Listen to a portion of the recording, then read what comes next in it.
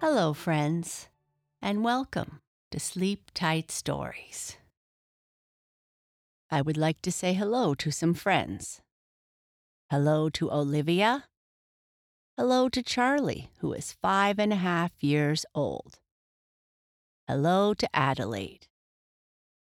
And hello to Maeve and Morgan from Melbourne, Australia. Thank you for your support. It means the world to us. I'd also like to say a very happy 7th birthday to Evie. I hope you have a wonderful day.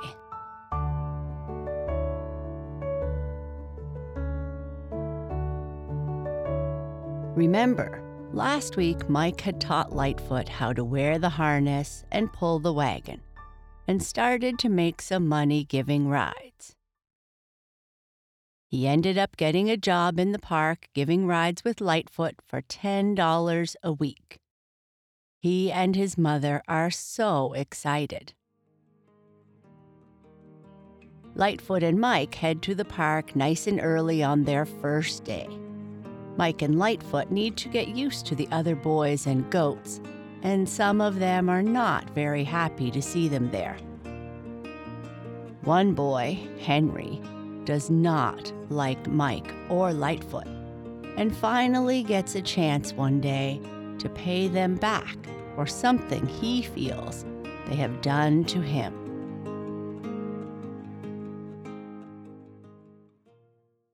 Lightfoot, Chapter 5.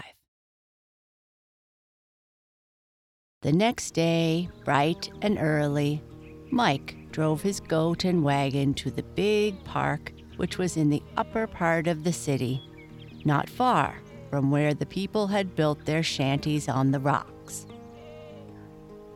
"Well, I see you are on time," said the man who had the privilege of managing the goat wagons in the park. No wagons other than those he permitted could come in to give the children rides. So if Mike had not accepted his offer, the boy could not have done a park business on his own. "Yes, Lightfoot and I are ready," said Mike. In a little while, the other goats were brought from the stable in the park where they were kept and harnessed to small wagons. The wagons were better painted than Mike's, but no cleaner nor larger. And as a friend of his mother's had given her a strip of bright red carpet, Mike put this in the bottom of his goat cart so that it looked bright and cheerful. Got a new boy, it seems," said one of the small drivers as he noticed Lightfoot and Mike. "Yes, and if he tries to take away any of my customers, he'll get in trouble," said another, shaking his fist at Mike. "Here, you boys, no quarreling," said the manager of the goat wagons, a Mr. Marshall. "You'll all do as I say, and I won't have anybody picking on this boy. Business isn't all that good anyways, and I want you all to do your best." Mike said nothing to the other boys, but he was not afraid to take his own part. The other goats looked at Lightfoot, and one, hitched to the wagon driven by the boy who had spoken a bit angrily to Mike, said to Lightfoot, "Where did you come from?" "From the high rocks," answered Lightfoot. "Do you mean the mountains?" asked another goat. "I don't know, but it's over that way," said Lightfoot, and he pointed with his horns in the direction of Mike's home. "Oh, he means the rocks by the shanties," exclaimed the goat who had first spoken. "Why, we can't have anything to do with goats like that. We give rides to well-born children. This goat comes from a very poor home indeed." "Who said you could come here and give rides with us?" he asked Lightfoot. "I don't know anything about it," said Lightfoot. "I was driven here and I'll do my best to give good rides to the children. I may not have come from the mountains, but the rocks where I live are very high, and sweet grass grows on top. Can any of you jump from the high rocks down on top of the widow's shanty?" "Thank you. We don't live near shanties," said another goat. "We live in the park stable." "Just the same, that was a good jump," remarked a quiet goat with short horns. "I was over that way once. I think I know the place you mean." He went on to Lightfoot, and Mike's goat was glad to know he had one friend.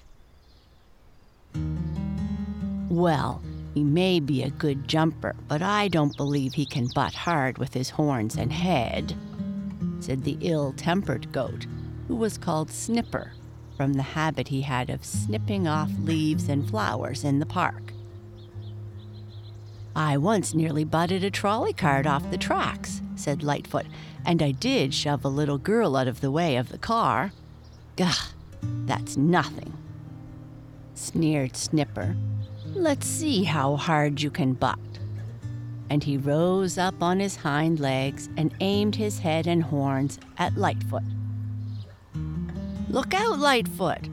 cried Mike. But the new goat was ready for Snipper. Rising on his own hind legs, Lightfoot butted the other goat so hard that he nearly fell over backward into the cart. "Good, well butted," cried the kindly short-horned goat. "That was fine." "You wouldn't say so if you felt it," bleated Snipper. "Well, it was your own fault. You started the quarrel," went on the friendly goat. "I can butt better than he can, and I'll show him too next time," grumbled Snipper, rubbing his head against a tree.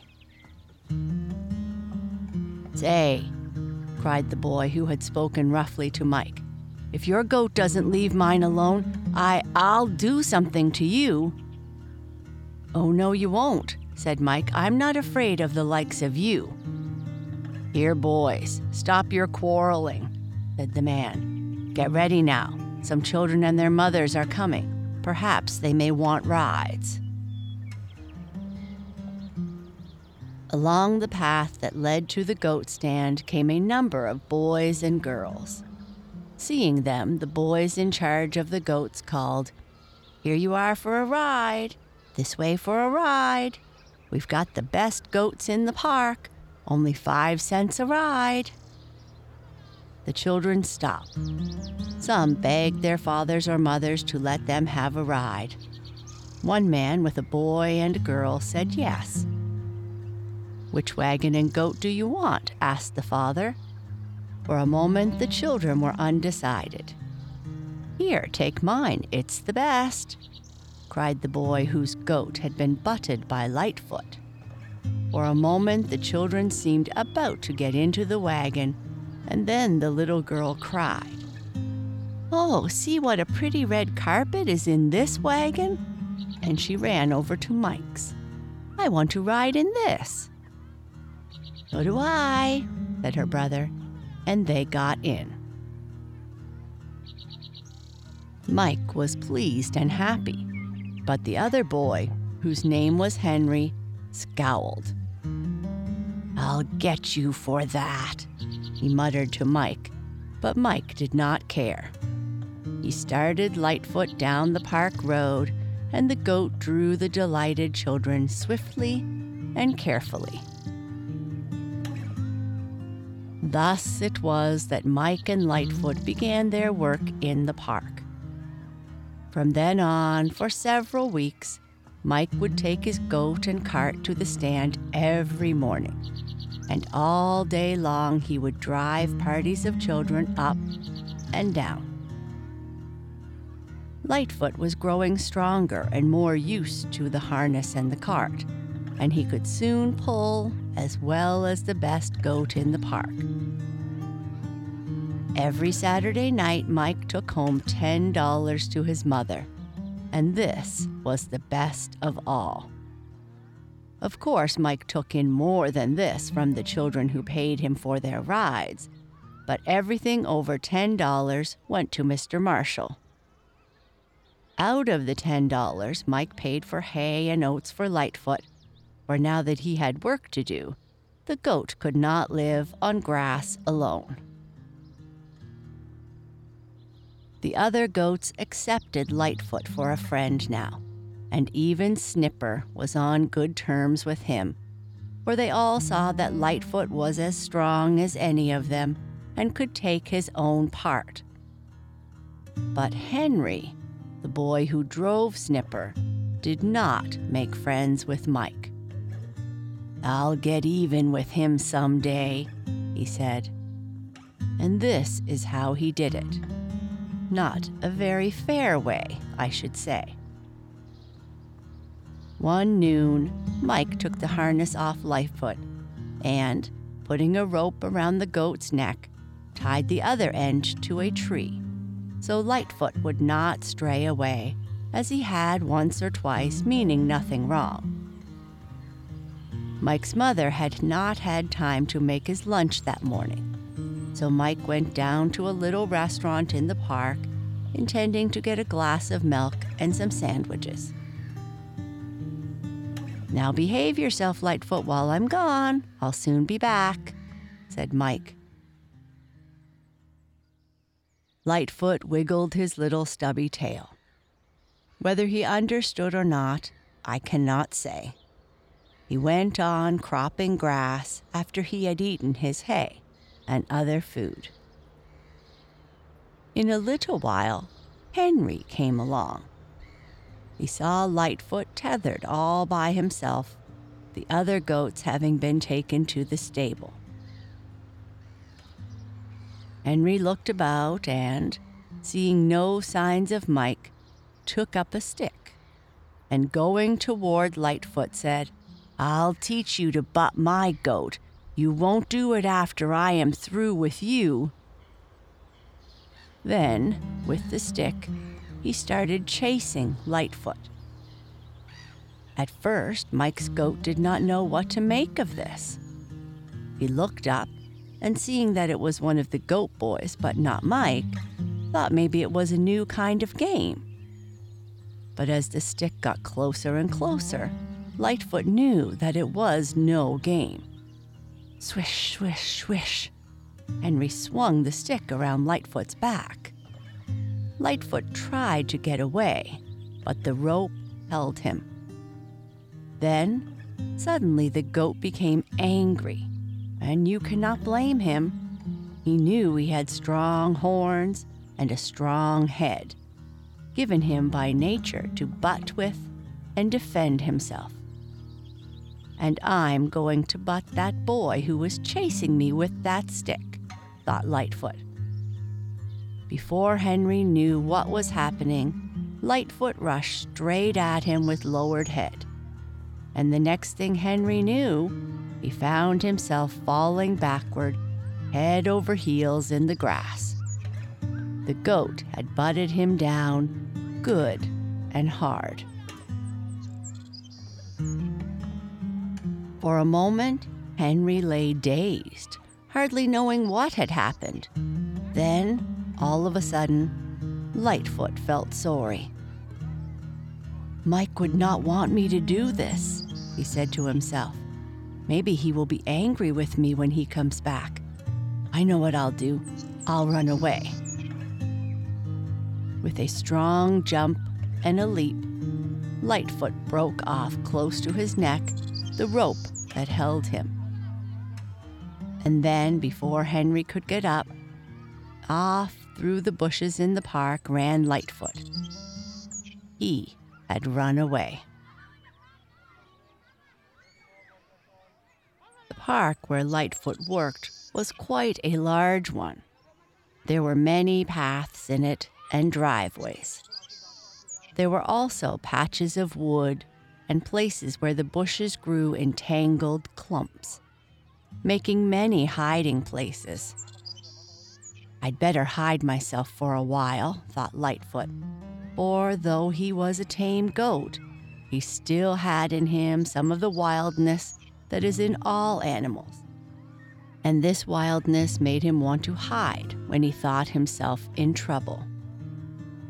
And the trouble Lightfoot feared was that he would be spoken harshly to for knocking over the boy who had teased him. "I'll hide under these thick bushes," said the goat to himself, when he had run quite a distance from the stand in the park where the small wagons were kept. The bushes were thick, but with his strong head and horns, Lightfoot soon poked a way for himself into the very middle of them. And there he lay down upon the ground to rest, for he had run fast and was tired. His heart was beating very hard. Though he did not know it, Lightfoot had done just as a wild goat would have done, one that lived in a far-off country, who had never seen a wagon, a harness, or a shanty. He had hidden himself away from trouble. And with a beating heart, as he crouched under the bush, Lightfoot wondered what he would do next. "I can't go back to the park and help Mike with the wagon, giving the children rides," thought Lightfoot. "If I do that, the boy with the stick will be waiting for me. He'll be angry at me for knocking him down. That little girl wasn't mad at me for knocking her off the trolley tracks, but then I guess that was different. And maybe Mike will be angry with me too. I'll be sorry for that. He won't give me any more lumps of salt nor sweet carrots. I won't see Blackie again nor Grandpa Bumper.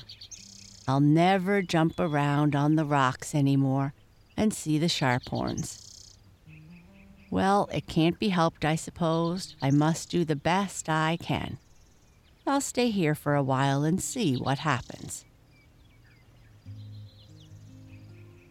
So Lightfoot remained in hiding, and when Mike had finished getting his little lunch in the restaurant, he came back to reharness his goat to the wagon, ready to give the children rides in the afternoon. "What? Where's Lightfoot?" asked Mike in surprise as he came back and saw the broken rope where he had tied his pet. "Where's my goat?" "How should I know?" asked Henry in an angry sort of voice. "He butted me over on my back a little while ago." "Well, you must have done something to make him do that," quickly cried Mike. He looked at the end of the broken rope. At first he thought Henry might have cut it on purpose to let Lightfoot get away, but the ends of the rope, frayed and rough, showed that it had not been cut, but broken. "Have any of you seen Lightfoot?" asked Mike of the other boys, but they had all been to dinner themselves and had not seen what had happened. The other goats, too, had been taken to the stable for the noon meal. Only Henry had seen Lightfoot run away, and he felt so unkindly toward the goat and Mike that he would not tell Mike where he had gone. Mike ran here and there, asking the park policemen and other helpers if they had seen his goat, but none had. Lightfoot had taken just the best possible time to run away. Noon, when everyone was at lunch, and now the goat was safely hidden in the bushes. "Well, I've just got to find him," said Mike to himself as he looked at the goat's harness hanging on the tree and at the wagon with its strip of bright red carpet. "I've just got to find Lightfoot." Telling Mr. Marshall what had happened and promising to come back with Lightfoot as soon as he could find him and take up again the work of giving children rides in the park, Mike set off to find his pet. Along the paths, cutting across the grassy lawns, looking under clumps of bushes, asking those he met, Mike went on and on looking for Lightfoot. Now and then he stopped to call the goat's name. But though once Lightfoot, from where he was hiding, heard Mike's voice, he did not bleat in answer, as he had always done before. "He is looking for me to scold me," thought Lightfoot, "and I am not going to be scolded." Poor Lightfoot. If he had known that Mike would not scold him, but would have pet him and given him something nice to eat, the goat might have come out from the bush where he was hiding and have trotted up to Mike. Had Lightfoot done this, he would have saved himself much trouble. But then, of course, he would not have had so many adventures, about which I will tell you. After calling and looking for Lightfoot, even very near the bush under which the goat was hidden, but never suspecting his pet was there, Mike walked farther on. He had not given up the search, but now he was far from the place where Lightfoot was hiding. Lightfoot stayed under the bushes and listened. He did not hear anyone coming toward him, and he began to think he was now safe. He was beginning to feel a bit hungry again, so he reached out and nibbled some of the leaves. "My, that tastes good," he said to himself. "It's better even than the grass that grows on top of the rocks at home." Then, all of a sudden, Lightfoot felt homesick. He thought of the fun he had had with Blackie and the other goats, and he wanted to go back to them. "I think I'll do that," he said. "Maybe, after all, Mike will not let the other boy chase me. But I will wait until after dark." The sun sank down in the west. The children and their nurses went home from the park. The goats and wagons were taken to the stable. Mike came back from his search. "Well, did you find your goat?" asked Mr. Marshall. Mike shook his head sadly. "No, I didn't," he answered. "But I'll look again tomorrow." "If you don't find him pretty soon," went on the man, "I'll have to get another goat and wagon." Mike felt sadder than ever at this, for he knew the money he had been able to earn with Lightfoot was much needed at home. And it was with a sad heart that Mike told his mother what had happened. "Never mind, Mike, my darling," said the good Irish woman. "Maybe Lightfoot will come back to us someday." At dark, Lightfoot crept out from under the bush. The lights were sparkling in the park, and he thought he could easily find his way back to Shantytown. Mike had driven him from there to the park and back many times. But the darkness, even though there were lights here and there, bothered Lightfoot. He soon became lost. He did not know which way he was going. Once, as he crossed the green lawn in the park, he saw, standing under a lamp, a policeman with a club. Lightfoot did not know what a policeman was, but he knew what a club was used for: to chase goats. "But he won't chase me," thought Lightfoot, so he kept in the shadows and got safely past.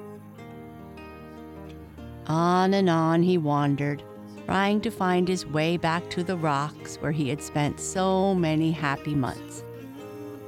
But he could not find them, and at last he became so tired that he crawled under some bushes and went to sleep.